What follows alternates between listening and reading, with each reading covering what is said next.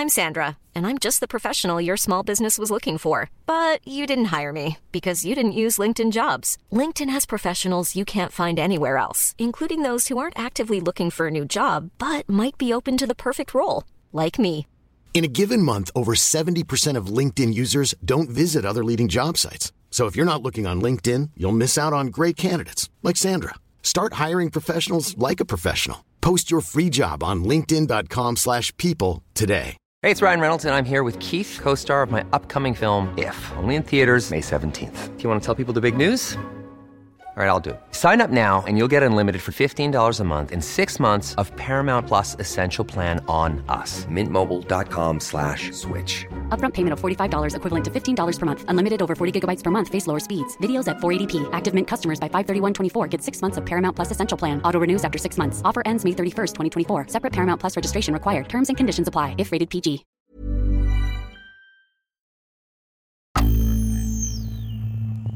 Welcome to episode 34 of The Milkman of St. Gaff's. I'd like to give a shout out to some new patrons: Bogglemeister, Fly Sprayer, Brian Dooley, Dola Radio Clerk, excellent work Brian, Joshua Kovac, Milkman White Badge, Aileen, SK, Fly Sprayer, Autumnal Void, Fly Sprayer, and Mikey, Milkman White Badge. I'd also like to thank John for buying me some coffees and Layla for buying me some coffees also at coffee.com. And you can go to howiemilkman.com to find out how you can support this one-man band.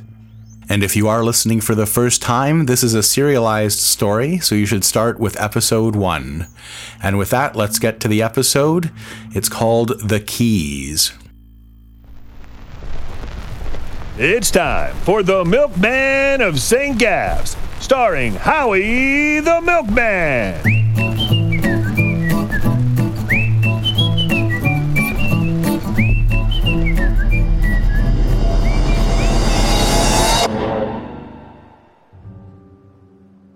The sun was coming up over the horizon. I was just waking up, and I could hardly see with the light in my eyes, and it took me a bit to remember where I was, or why I felt so bad. Somehow I thought I'd wake up in my own bed, but I'd passed out at the end of the Mings Bight spit. The sun warmed the front of me a bit, but I was lying there among the cold broken stones and rubble. I couldn't move. The iron rods sticking out of the stones made funny shapes. I could see my breath. I was sore and a stone was sticking into my back, but I just couldn't move and my head hurt. All of this rubble came from underground when they made the underground train in the city. They didn't have to dig too deep, and I don't think they ever had any problems with creatures. But they didn't know where to put all the dirt, and someone suggested they just pile it up out here. It would help break up the waves and protect the city from the big storms they sometimes get here. They mixed in the bits of old buildings they'd knocked down over the years. All the junk the city didn't want ended up out here. My stomach felt achy and queasy, and I imagined the town puking up all this dirt that I was lying on. A breeze was picking up, and the water looked cold, but somehow inviting. I thought of maybe swimming out and never coming back, just seeing what great fish might swallow me up or what dolphin might carry me across the sea to the other side. I'd start a new life as a spice trader in the far-off deserts, and no one would ever know I'd once been a milkman, or that the stars were green because I'd once fought with an underground cow. Or maybe I'd go back to the sandy island and wait for the old woman to die and take over her job.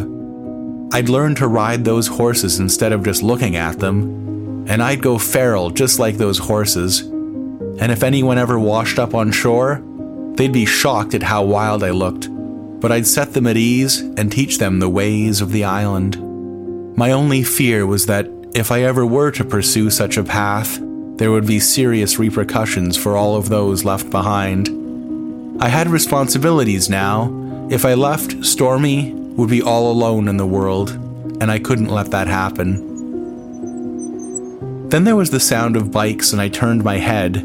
A mom, a dad, a little girl, and a boy who looked to be about 10. They were riding their bikes out my way. The dad stopped and spotted me among the ruins. "Hey guys, let's go over this way." And he was pointing to the other side of the spit, away from me. Nice families came out here on their bikes on the weekends to have picnics. The mom and the girl stopped and saw me too. "Come on, this way," Dad said. The little boy ran over anyways. "Totally drunk," he yelled. I watched as the mom and dad put their kickstands down, and then the dad was unpacking stuff from the basket on the back of his bike. Maybe one day I'd be out here with Stormy and our kids, once I was established. And if I saw some poor guy passed out on the rocks, I'd offer him a bun or a drink of water or something. After all, you never know if your midnight ramblings might bring you back to a warm bed with your wife in a nice neighborhood, or to a cold pile of rocks sticking out into the sea. Anyways, I figured I'd better get up and get back home. With a lot of stiffness and a sickening feeling in my head and stomach, I got to my feet. I was all dirty and dusty, so I brushed myself off. The girl was staring at me from over there. I waved like everything was fine. My uniform was a mess. As a representative of the milkmen, and therefore of the Department of Lactic Affairs, I thought it was my responsibility to reassure these people that everything was under control. "Hey folks," I said as I walked over. They looked up, shielding their eyes from the low sun. "I just wanted to let you know that I'm out here on official milkman business and that there's nothing to worry about." The little boy had a thin face with a thin nose. He was sneering at me through his squinty eyes. "Why don't you bugger off, you bum?" "Ronnie!" his mom shouted. "Okay, well, have a nice day." And I began the long, awful walk back home. But pretty soon after, a rock landed just off to my left. "Ronnie!" the mom's voice rang out. Then another rock fell. I looked back and little Ronnie was winding up to throw another at me. "Bum!" he yelled. I just walked a little faster, which was really painful because of how my head felt. My throat was horribly dry. I'd meant to ask the family for some water, but then I forgot. I remembered the fight with the bartender. Hopefully I hadn't said anything stupid. I think people were staring at me as I stumbled about. I was talking to myself. I felt even sicker when I remembered I wasn't just talking, I was nearly shouting, and in uniform too. Bit by bit, images from the party came back to me, unbidden and unwanted. I remembered the smell of the fish stew and felt even sicker. The fish stew, that's what we had at Professor Manstone's party. I might as well tell you about it now, since otherwise you won't know why Stormy was going to be mad at me later. When it was time to eat, we were all sitting at a big table with all these professors and Professor Manstone and his wife. She'd made this fish soup that was full of clams and shrimp, but the clams were still in their shells and the shrimp were also still in their shells. So all these professors in suits were pulling the shrimps out and ripping the shells off before eating them. They put all the shells on a plate that was right in front of me. The little black dots of their eyes were all staring at me from the plate. "Look, Howie," they said, "you've got soup spots all over your uniform." And as I looked down, I realized that it was true. The brown broth had splashed on my immaculate white uniform, and I'd have to go through the rest of the night like that. I was really hungry, but I couldn't figure out how the shells came off, and I was getting little cuts on my fingers. I wanted nothing more than to eat a couple of these mocking bastards, but I just couldn't. I would have asked Stormy to help me out, but they'd put her right beside Professor Manstone at the head of the table, and he was talking to her in some other language, trying to impress her, I thought. Ognuno vede quel che tu pari, pochi sentono quel che tu sei. She laughed at this. She didn't even notice that I wasn't getting anything to eat, or that some other professors kept asking me these ridiculous questions. "So Howie, what's it like having to talk to all those people every day? Do you get a sense of the mood of the citizenry?" Then another guy put his hand on the other's arm. "We can't ask him that. These milkmen, it's hard for them to talk about what it's like out there." Then he gave me a knowing smile, like he understood the struggles of the milkman. I looked down at the translucent shells of the fallen shrimp. "What the hell does this guy know about the struggles of the milkmen?" they asked. And I gave both the professors a cold glare. Then I looked down into the stained napkin on my knees. "You know, sometimes I feel like us milkmen are the only thing standing between the nice lives of you ordinary citizens and horrors you can't even imagine." The two eggheads nodded solemnly. Then they sipped their wine. Professor Manstone had opened a couple of bottles that were more than 30 years old from his basement. I guess these old guys had a lot of clutter to get rid of. Stormy drank some, but I didn't want to. I eventually managed to get some shrimp down and some broth.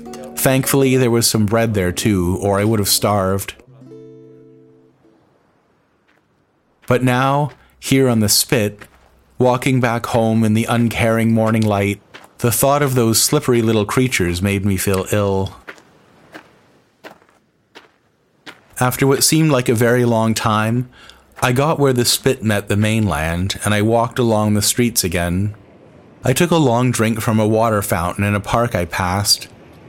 The soft municipal water felt good going down. There weren't many cars around at all, which was odd. Then I remembered. When Stormy and I got to Professor Manstone's house, I saw that he had a red Enzerado sports car in the driveway. I'd never seen one before. I figured it wouldn't hurt if I sat in it. I wanted to check out the dashboard. "Howie, what are you doing?"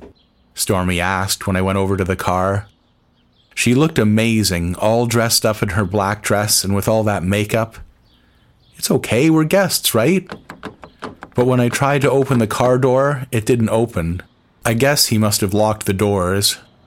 "I guess he locked the doors," I said. "That's what people in the big city do, Howie.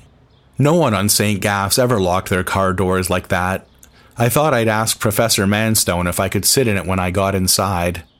But when we went in, I got really nervous. All these men were standing around with drinks and suits and serious looks on their faces. The house was huge, bigger than Mr. Greenwood's.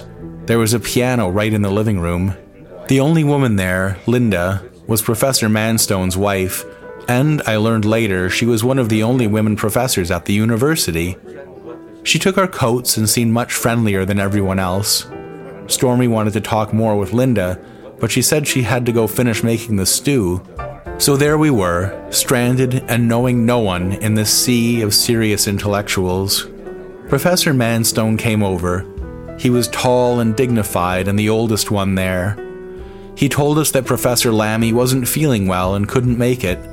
Then he offered to make us drinks. Stormy said she'd love one, and he took her to the kitchen to make her a gin and tonic and told me to go ahead and mingle. I just stood there. There were groups, circles of professors, all turned inward.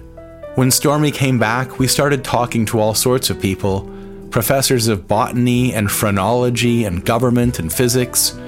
Every group we visited started with the same question, "Why are you in uniform?" And I gave each group the same answer. "I'm on call. I might have to go at any moment. Being a milkman isn't just some 5 to 2 type job. You guys know we don't just deliver milk, right?" This always seemed to work. I told them about investigating subversives and how I couldn't talk about my work at the experimental labs. They always laughed nervously since none of their book learning prepared them for what it was really like. I loved the feeling of giving these sheltered bookworms a taste of reality. Maybe these guys had written important articles about ancient screwdrivers or whatever, but I knew what it was like. I'd fought, I'd died, I'd changed the color of the stars. I could never make them really understand. Finally, one asked me the right kind of question. "So were you on St. Gaff's when the geyser erupted?" "Yes, I made it erupt." "You did, I see. And you summoned a whale." "Yes, I was surprised too, to be honest." He turned to the other guy. "The further from the center you get, the wilder these stories are." The other one nodded. "It was in the newspaper." Yes, it was." Then we met the dashing Professor Tremblay. He'd given a talk earlier about his new book, Slipping Towards Servitude, The Economics of Enslavement in the Interwar Period. The dinner was really for him. While we were eating, most of the conversation revolved around his theories. One by one, the others asked him questions like they were firing cannons at the city walls. Even though they all tried to sound humble and like some random thought had just passed through their brains. But everyone could see that they'd been thinking all night long about ways of tripping the guy up. But he had these white teeth and this winning smile, and every cannonball just bounced off him harmlessly. He was sitting on the other side of Stormy. I watched helplessly from down the table as he showed her how to peel the stupid greasy shrimp we were supposed to be eating. I was just about home by this point. The streets were pretty empty, even for a Saturday. Some shops were open, lots were closed. Then I remembered why. It was Dominion Day, the day when we Taulanders celebrate all of the colonies we have dominion over. There were lots of military parades at the exhibition grounds, and there were rides and games. When I was really young, they used to have a game where you could throw a ball and make a colonial subject fall in a tub of cold water. I never got to throw a ball, but it was fun to watch. They stopped, though, because some people thought it was against our principles of equality and freedom. I walked up Tootingham Street, desperate to apologize to Stormy and then have a long nap. When I turned the doorknob, though, I was seized with terror. The door was locked, and I didn't have a key. I knocked, no answer. I pounded, no answer. But some woman stuck her head out of a window and shouted at me to be quiet. I'd finally been shut out of my own home. Stormy was in there, I was sure, and she decided that she didn't want me back after all. My worst fear was going to come true today. I was going to become a homeless man, locked out of every decent home and shunned by all decent society. I walked off. Somewhere in the back of my mind, I wondered. Maybe I could go to my mother's place. She always had an open door. There was always a light on there. But then I remembered she'd denounced me to the police. My only chance was to try and patch things up with Stormy. Maybe I could get her the new kitchen knife she wanted, or some lingerie. But then the sounds of drums drew me to the nearest street. There was a sparse crowd along the sidewalks, and there was the local regiment. I'd heard they'd managed to take some village on the border, and now they were back for a rest and a celebration. They were supposed to be marching in order, but they weren't. There were 3 guys all walking arm in arm up at the front, and I knew them. They were in my grade at school. They'd all joined up for the war when I went off to St. Gaff's. Everyone was cheering, and the 3 guys, they were smiling and their eyes were brimming. You could tell they'd been through a lot and probably saw their comrades getting blown up. They looked a lot older now. I knew one day they'd all be reminiscing at the Legion Hall over glasses of beer, talking about how Jimmy got his legs blown off or how Jenny's head got blown off by a cannonball. The milkmen didn't have a Legion Hall. We had to swallow up all our sins and regrets and memories and keep them to ourselves. That was the price we paid for being in the service. Part of me almost wished that I'd gone ahead and joined the army. Maybe I'd missed something. But then I reminded myself that I had a higher calling. I had my own stories to tell. Maybe I'd get lucky, I thought, and I'd get to tell them someday. Then, out of the corner of my eye, I saw, on the other side of the street, Stormy. She had 2 big paper bags full of groceries. I guess she must have gone out shopping and then stopped to watch all the soldiers. She looked so happy and carefree with the sun on her face.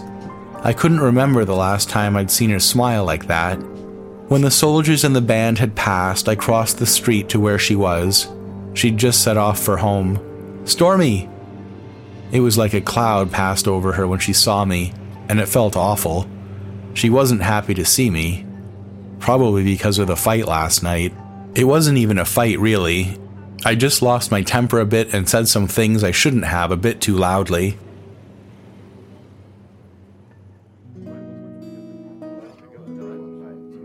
After dinner at Professor Manstone's, Stormy and me were standing in line with Professor Tremblay.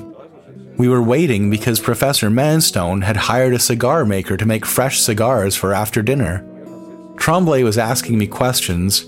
At least he was taking a genuine interest in me. I was telling him I'd just gotten here and was planning to move up the ladder with the department. So, one day you'll be head of the milk station. I think so, for a while, but then I want to get an office job downtown. And you'll raise a whole brood of little milkmen. It's an important job. Where would we be without our coffee cream, eh? Exactly. A lot of people don't get that, how important it is to our civilization and our way of life. Yes, heaven forfend that we should use powdered milk. This guy really got it, I thought. By that time, we'd gotten to the front of the line. I went to the cigar maker and asked him what I should have. Not much of a smoker? Not really. I smoke a pipe sometimes. I'll make you up something light. You really gonna let that guy laugh at you like that? In front of your girl? Huh? I heard that prick. Someone talked to me like that, I'd punch him right in the mouth. He's making fun of you, right to your face. I looked back and Tremblay was telling Stormy a joke and she slapped him playfully on the shoulder. Stop, she said. Was the cigar maker right? He handed me my cigar with raised eyebrows. I wouldn't take that shit from anybody. I went over and took Stormy by the hand. Can I talk to you a minute? And I sort of led her out onto the back porch where a few guys were smoking. We went to a corner where no one else was. So I guess he's a lot funnier than I am. What? It's late. We should get going.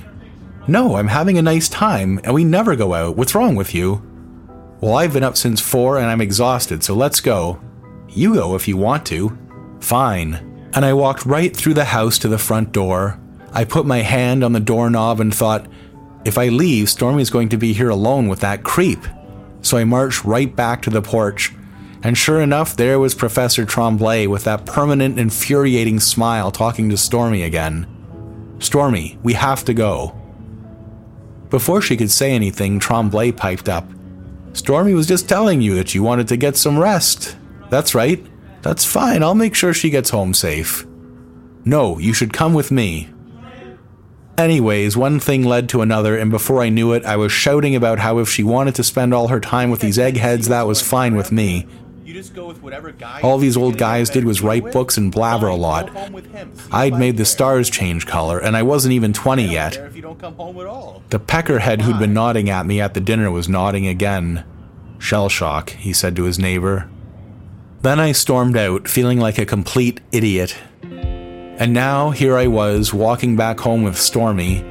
She didn't seem that mad even, she just wanted to get home. Listen, Stormy, you wanted to be with a milkman. Well, this is what it's like. There's things I can't talk about. She looked at me like I was some sort of idiot. She just didn't get it.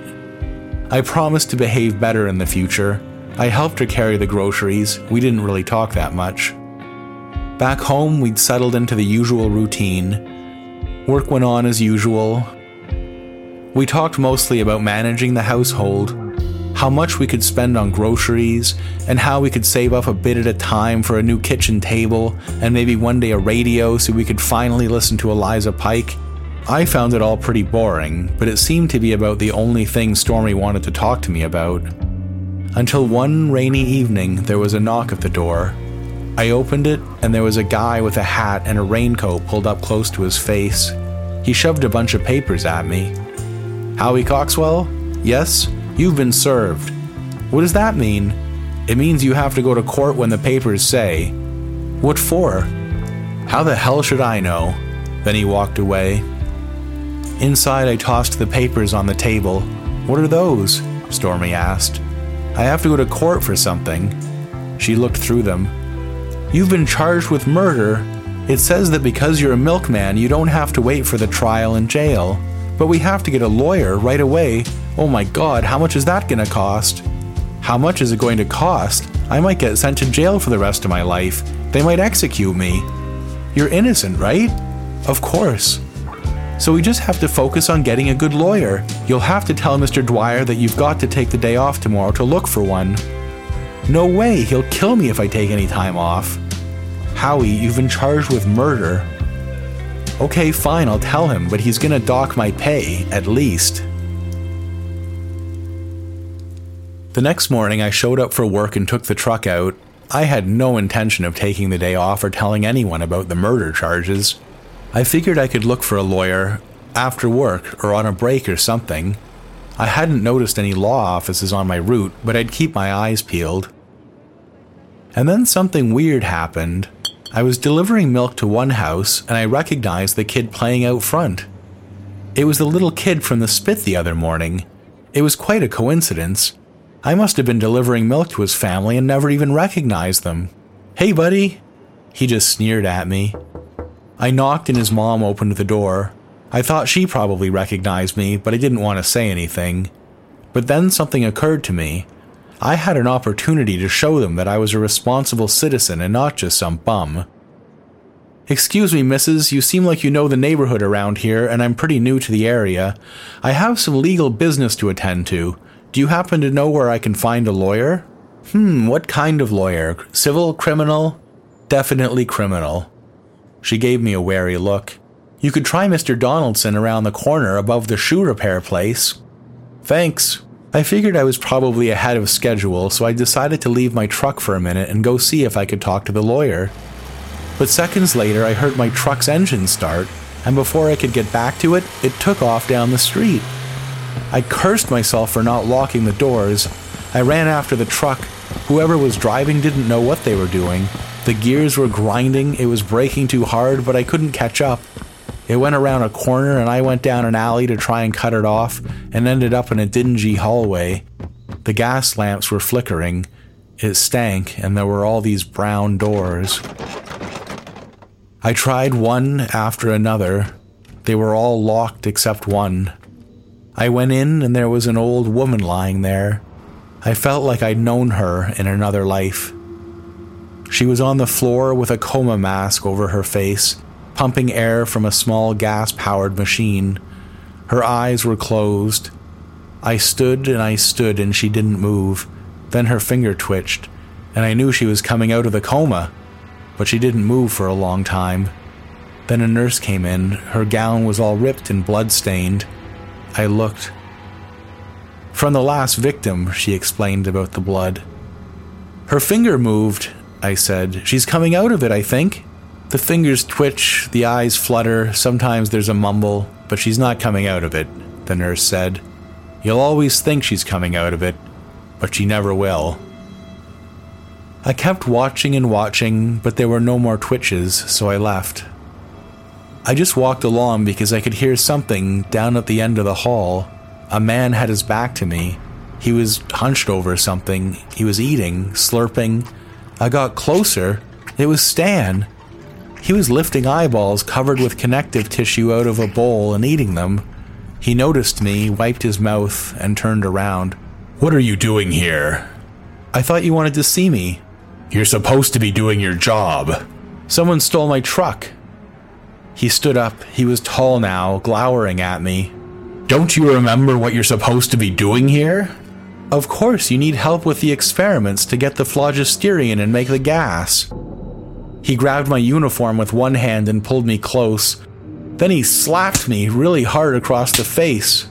"You're a stupid, stupid boy, Howie. Don't you remember why you were sent back?"